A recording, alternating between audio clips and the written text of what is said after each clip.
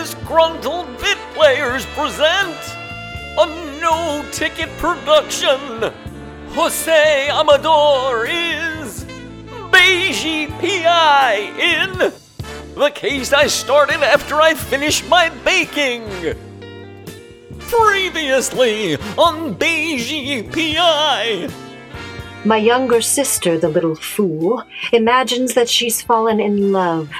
I'm trying to find out what happened to Skipper Ritzy. We don't have Miss Ritzy. What do you see? Could be an egg going fishing. What a shitty clue. I saw something. A framed picture on Ritzy's bedside table. It was a picture of a girl. It was signed Love Trixie. Just that I'd already flagged that file. There's some stuff in there about an unnamed rich guy. He's not unnamed anymore. And now, the pulse-pounding conclusion of Beige P.I. Episode 5, The Storm Breaks. Wind.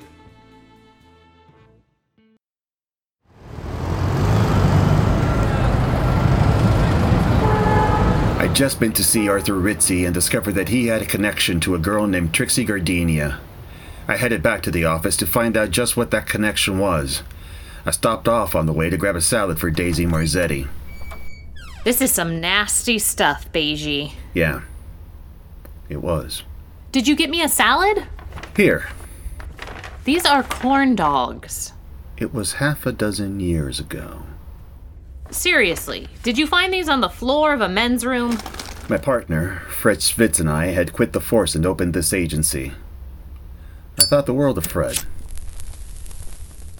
He'd convinced me that we could make more money as private detectives than we ever had on the job. I'd have followed him anywhere. I was just a kid. We'd been at it for a year and a half or so when Fred was hired by this family. What's the case, Fred? Can't tell you, Beige. They're paying extra for extra confidentiality. Let's just call him Family Q. What's the deal with Family Q? Apparently, someone in the family knocked up a call girl named Trixie Gardenia. Now, Miss Gardenia wants a huge payoff, or she's gonna go to the press. What do they want us to do? Not us, Beige. Just me. Girl comes from a tiny little place in Ohio called Patmos. I'm gonna track down her family, convince them to come get her. Gonna try to make her go away quietly. But it didn't go quite as smoothly as Fred had hoped. He called her to our office, pretending to be a John in need of servicing. When he told her the real reason she was there, she got mad. Real mad. Schvitz tried convincing her to go back to Patmos, raise the baby with her family, and leave the Ritzys alone. She refused. I don't know exactly how it happened. I just know that when I came to the office that day...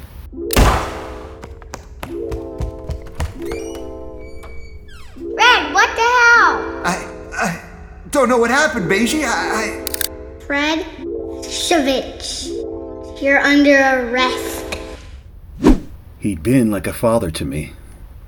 Better than a father, because he never made me mow the lawn for a lousy $3 allowance. But I turned him in. What else could I do? He never gave the cops the name of the family. Someone gave him a giant pile of hush money because his family suddenly had a new house and new cars and new interesting hairdos. Oh, Beige. You want to know the kicker? The medical examiner said she wasn't pregnant. Stupid kid died for a lie. A lie, Daisy. A stinky, stinky lie. I'm sorry, Beige. The Ritzys are Family Q, Daisy. That's why Catherine was in my office that night. What night? The night she and it's not important. What's important is I know who these people are, I know what they're capable of, and I know how to bring them down. How? By blowing up their apartment. That doesn't... Or something. I'll figure it out. Something less severe than blowing up their apartment, all right?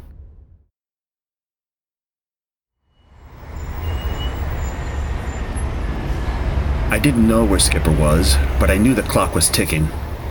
If I didn't find her soon, she was dead.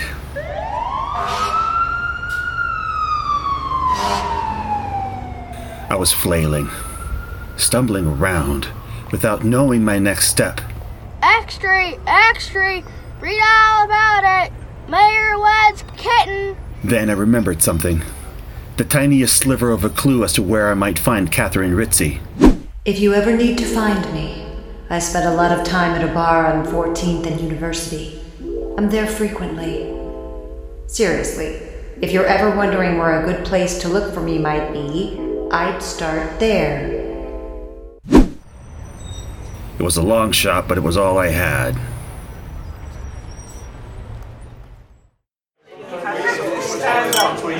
Catherine. Mr. Amador? Mrs. Ritzy, is this man bothering you? Oh!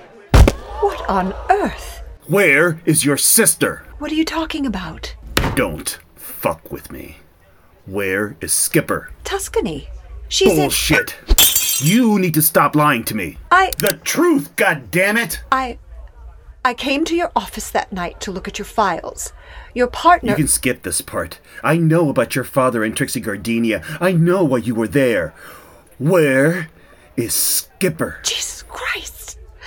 What are you talking about? She's in Tuscany. Daddy sent her. Johnny Marzetti.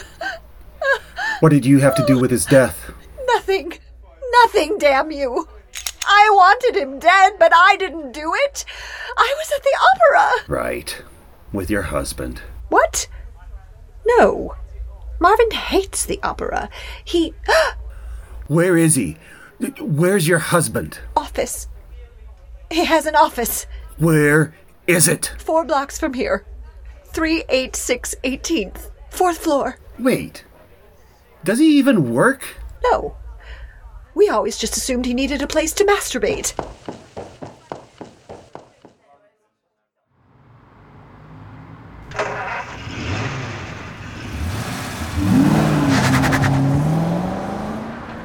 Marvin Gormsh. I hardly remembered him. He barely registered. Johnny tried to tell us it wasn't a 9, a 6, or a fishing egg Johnny'd written in his own blood. It was a G. But the clock hadn't stopped ticking just because I knew who the boogeyman was. I still had to stop him before Skipper joined Johnny in that big shack up in the sky. I don't mean a shack which is in the sky. I'm implying that they'd be living together without the benefit of marriage, just like they did on Earth. I just wanted to make that clear.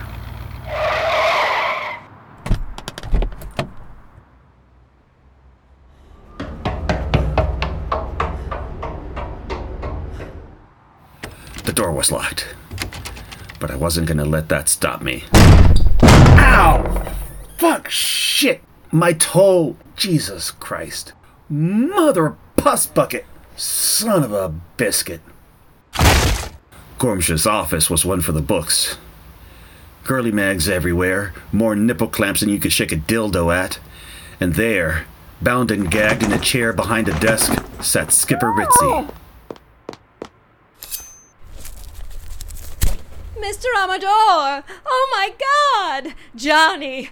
Marvin killed him! Plus, I think he jerks off in this chair and I'm super grossed out. Give me just a few seconds, then I'll have you out of these ropes. I'd rather we weren't here where Gormsh gets back. Gormsh is here, Mr. Amador. My gun had never seemed so far away from my hand than at right that second. By all means, Mr. Amador, go for your gun. It will be the last thing you do.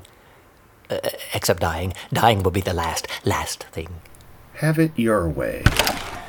Very good, Mr. Amador. Now, how about you move away from the skipper and stand by the wall? Well, Gormsh, color me impressed. I'm not sure what color that is.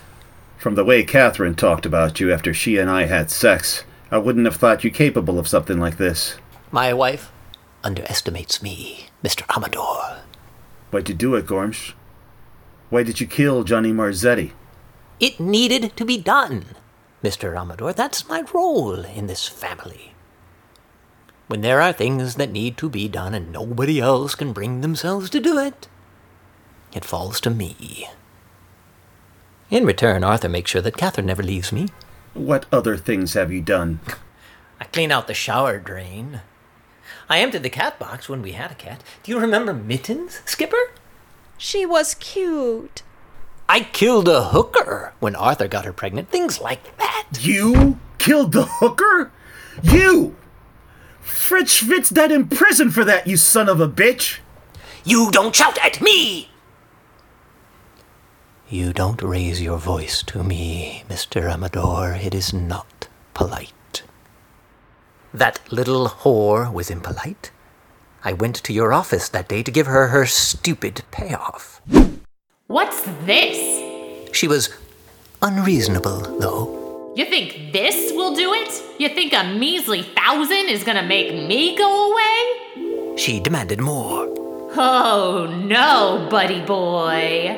If I don't get 50,000 by next Friday, I'm gonna...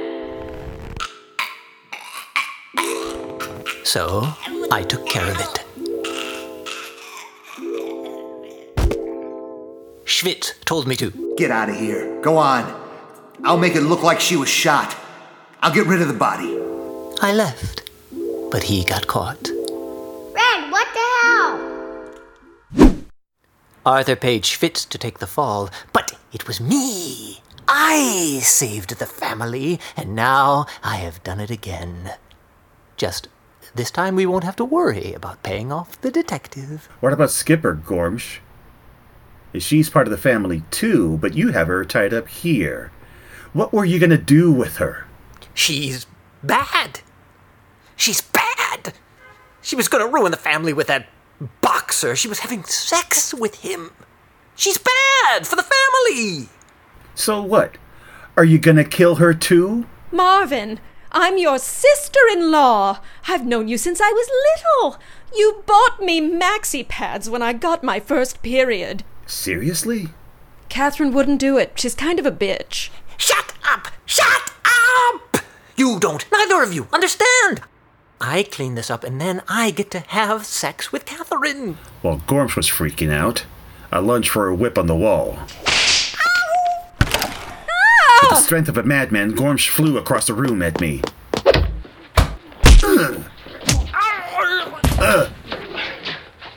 Wait a minute. Do you have a boner? No.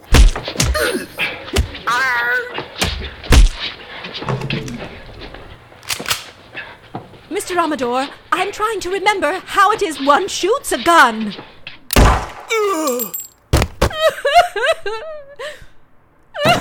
It's over, Skipper. It's over. He's gone. I am not going to think about where this whip has been. After 5 years of assuming the world was a giant rotating pile of shit, I learned that my partner did not kill anyone.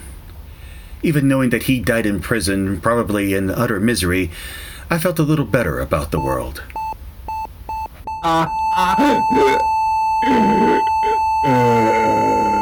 Arthur Ritchie III died not long afterwards. I like to think he crapped the bed right before he kicked. Lassie, escúchame! Skipper Ritchie joined the Peace Corps and moved to Costa Rica. Break a balloon, win a prize. A winner every time.